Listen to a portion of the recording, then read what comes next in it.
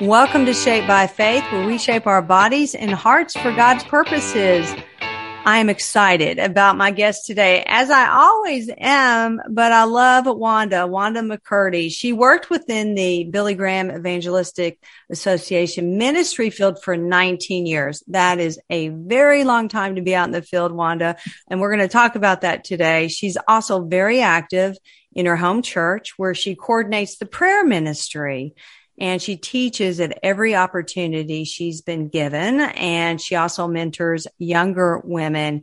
Wanda, you and I met, I guess it was 2014. Yep. Around that period of time when the Will Graham celebration came to Owensboro, Kentucky. And I remember meeting you and Sam Hardy and just, I still to this day, Wanda, I tell people that working alongside of you and Sam, you're the real deal. Even behind the scenes, you laughed and you were compassionate and you sincerely cared about people. And I got to see that, for over a year. And so I appreciate your friendship and for being on Shaped by Faith. Thank you. I appreciate you, Teresa. I do remember us meeting in the office there in Owensboro, and going into every new community and building relationships with people that have to be quickly built, and for them to be sustained and substantial is an awesome thing. And so I remember you being so caring and available, and Sam and I both appreciated that and still do. Well, I won't forget it. And I know your ministry work that the Lord has given you continues on. And hopefully our paths will cross in person. Yeah. Again. So I want our listeners to hear a little bit about your background, and I love them to understand where you came from and where you're at now. So tell us what it was like growing up with a father in the Army. Well, it was the only life I ever knew, Teresa. He joined the military shortly after I was born. He's, as a matter of fact, drafted into the Army. And when he went in, saw it as a way to see the world and to support our family. So he determined to make a career of it. And they used to have a saying in a commercial for the Army that said, "It's more than an occupation, it's an adventure." Mm-hmm. And it was an awesome adventure for our family. And it was the only life I ever knew. So we all loved it. So you did a lot of traveling, obviously. So do you have a favorite location you like the most? Well, domestically within the United States, my dad's assignments weren't that many, but we did have 2 tours in Japan, each of those about 3 years. And that was it. The majority of my childhood, I remember being overseas. I started school there, and I went to junior high there. So that was a favorite. Our whole family fell in love with Japan. Oh, okay. So you loved it there, obviously. What did you like about it? It was such a opportunity to mix cultures. Mm-hmm. My dad went in the Army in the 50s. And so the United States was a very different place at that point, especially for an African-American soldier. And being overseas, the cultural difference, the acceptance that was there, that wasn't all completely available in the United States. Going overseas in the 60s, when there was still so much racial division and places that we as Black Americans weren't welcome or had a back room to, we didn't find that in Japan. So a lot of those things and the very different lifestyles between that country and ours also were, a huge education for us. Mm-hmm. Now, Wanda, were you raised in a Christ-centered home? Teresa, my parents grew up in church, and we went to church as a family every Sunday, that we rarely missed. But I didn't have a relationship with Christ. I can't speak to the rest of my family, but my Bible came off the shelf on Sunday and went in my arm to church and then back onto the shelf Sunday afternoon, with no real attention to it or anything that it was about. I said my prayers before I went to bed and before I ate my food, but that was probably the extent of my relationship with Christ. Okay. Now, you married someone who was also in the military, right? Yes, I did. Okay. So tell us about the relationship you had, and also about the moment in your life that sort of changed everything. Well, I, of course, didn't have that kind of relationship with the Lord where I consulted him before dating someone or getting involved with someone. And I met a young man who was also in the military. We dated for a few months and decided we were going to date exclusively. My friends were around and all seemed to like him. My parents were kind of indifferent, didn't, direct me one way or the other. And he was from another state. He was from Louisiana, and he asked me before moving to another assignment to marry him. And I agreed. My parents agreed. My mom was hesitant, but they wanted me to be happy, so they allowed that. But the truth of it is that we were both too young, and he wasn't ready to be committed to a relationship. He was still young enough to be wanting to date around and meet other people, and that became an issue, of course, immediately in getting married. One of my girlfriends who was in our wedding party actually was very attracted to him, and unbeknownst to me, the two of them established a relationship and began corresponding as we were living in another state. He was writing and talking to her on the phone on a regular basis. And when I got pregnant, he got sent on a temporary assignment overseas. And that's when their relationship really grew, I think. When my daughter was born, and she was about 3 weeks old, I was sick in the hospital in need of surgery. And that's when I discovered that there was something going on there that wasn't quite on the up and up. And surprisingly, though I didn't have a relationship with Christ, as I think back, the Holy Spirit kind of cued me in and allowed me to see things or point things out to me that led to that discovery. Wow. I was just talking about this morning, Wanda, in my fitness class teaching Pilates, that people can really disappoint us and let us down. And especially if you think someone, is a good friend, and then they end up disappointing you, but God never does. He always cares for us and loves us, and he always shows us the way, and he is our hope. Without him, I don't know where I would be right now. And in the way you're describing things, it sounds like my marriage to my husband when, I got married young at the age of 19, and he was in the military as well. Not the same circumstance, but kind of similar. Mm-hmm. And very disappointing, at a very young age. And I waited quite a while to turn to Christ, but I want the listeners to hear what happened next, after you were separated from your husband. But we have to take a break first. So everyone hold on. We will be right back with more Shaped by Faith. So stay tuned. Welcome back to Shaped by Faith, where we shape our bodies and our hearts for God's purposes. My guest today is Wanda McCurdy.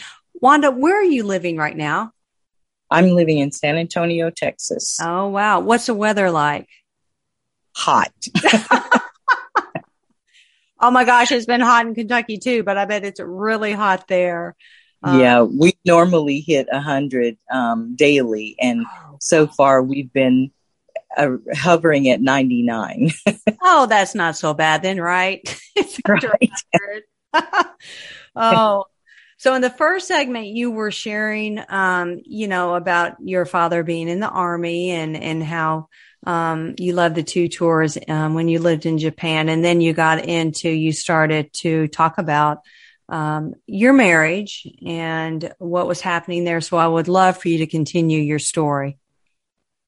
Okay.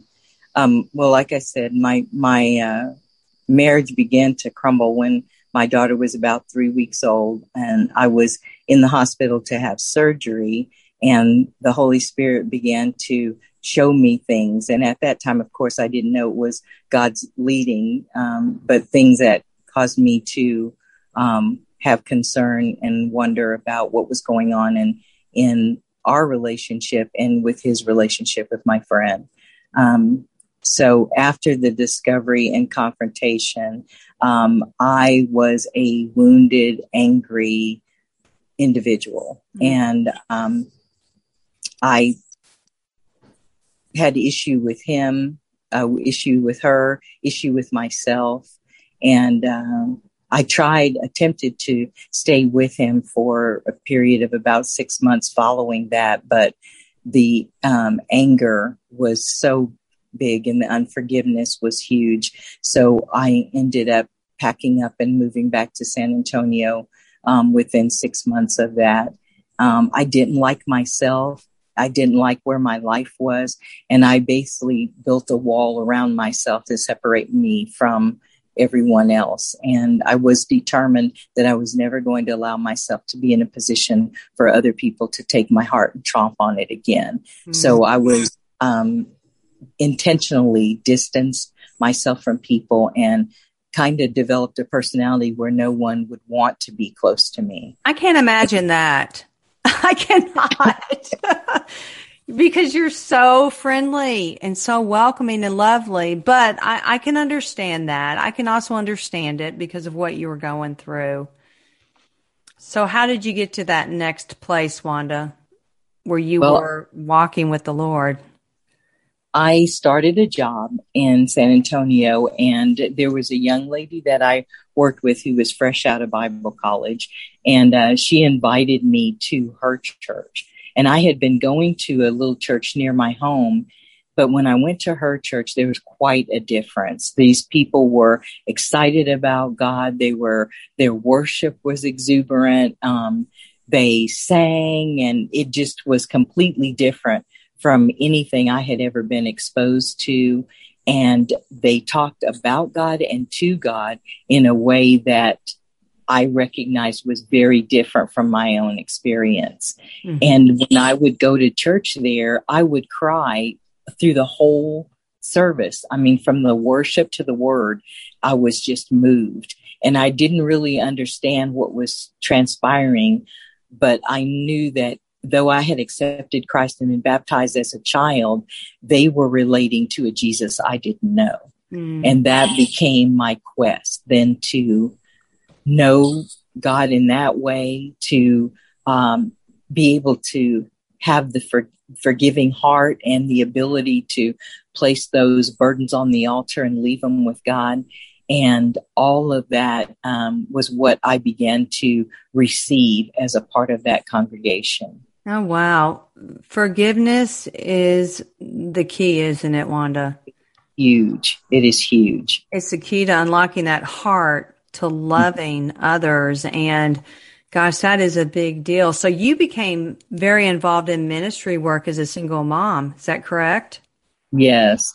My daughter, from my first visit there, she loved the church. She was only about 2 years old, but she wanted to go to the little Sunday school. And then all week long, she would be telling me things about what she talked about at Sunday school. And so I got involved with teaching Sunday school when she was in elementary and pretty much followed her along in ministry. And in the church, she challenged me because she was like a little sponge and absorbing everything that she learned in Sunday school. And I had to race to stay ahead of her to be able to lead her. I mean, she just pushed me. So I was involved with the youth ministry. I was the cook at the youth camp one time. They didn't know what they were signing up for, having me do that. And I was also taught the college and career class when she got up around that age. I was on the women's committee during planning and retreats and things like that. I sang in the choir and was part of the ensemble. So I just dove in. We were both at church constantly. It was our second home. Well, children are definitely a blessing. And so many times they lead their parents or their grandparents or a relative to Christ, you know, in their curious state of mind. Like you said, they are little sponges. So what led to your opportunity of working for the Billy Graham Evangelistic Association? Well, in October of 1995, I started to feel like the ground rumbling under me. I was working full time in a corporate office for a large department store that was nationwide. And I really felt discontent in my job. Mm-hmm. I started looking for other jobs, but I didn't get a release from the Lord to take another job, just that feeling that something was going to happen. Mm-hmm. So in February of the next year, they announced a closing of the office. And I felt that that was the beginning of God opening the door to what was next. And that led, after a few months, to my pastor telling me about the fact that Billy Graham was going to be coming to San Antonio and that they needed people to help there in the office.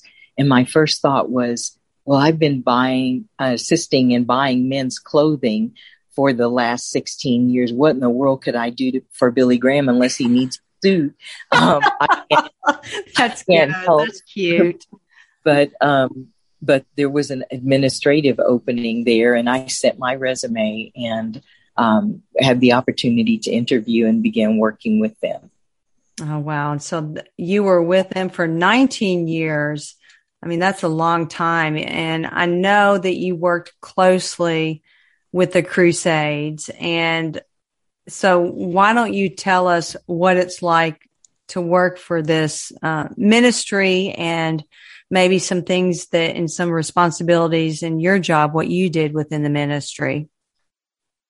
Well, the Graham Association, when I started, had a large corporate office in Minneapolis, and they since moved to the Charlotte, North Carolina area. So everything was directed from that Minneapolis office. All of the invitations to go into different communities and set up and work with that community to put on a crusade was directed from there. But we would move into the city, and we moved just like one would move to start a new job. We took our whole house, our kitchen set up, all of our furniture, everything that we owned, and moved into a new apartment or home there in the new city, opened up an office, hired a team to help us, excuse me, and then attacked the job that we had been assigned to in each city. And each associate, which we had 12 on our team, was assigned particular departments, and then you were allowed to hire someone to help you in a number of those areas.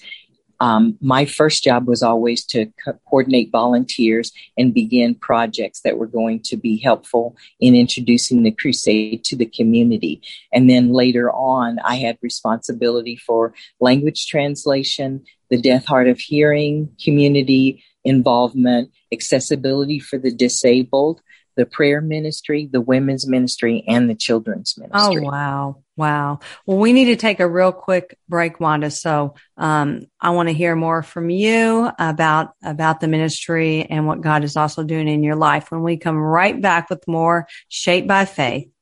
Welcome back to Shaped by Faith, where we shape our bodies and hearts for God's purposes. Okay, Wanda McCurdy is my guest. She is amazing, and she's talking about the crusades that she worked on with the Billy Graham Evangelistic Association. So, Wanda, do you have a favorite crusade you worked on, and what was it? Teresa, I have several favorites. But one of the ones that stands out the most in my mind was in 2001, we were assigned in Fresno, and this crusade was supposed to take place a month after 9/11. We were in the community on the ground when 9/11 happened, and it was such a huge thing, as we all know, in our country, and it was big in that community. So to have that first big event, such a close time following the incident, was very concerning. There was a lot of tension and a lot of concern around people gathering together and being vulnerable as far as security concerns were.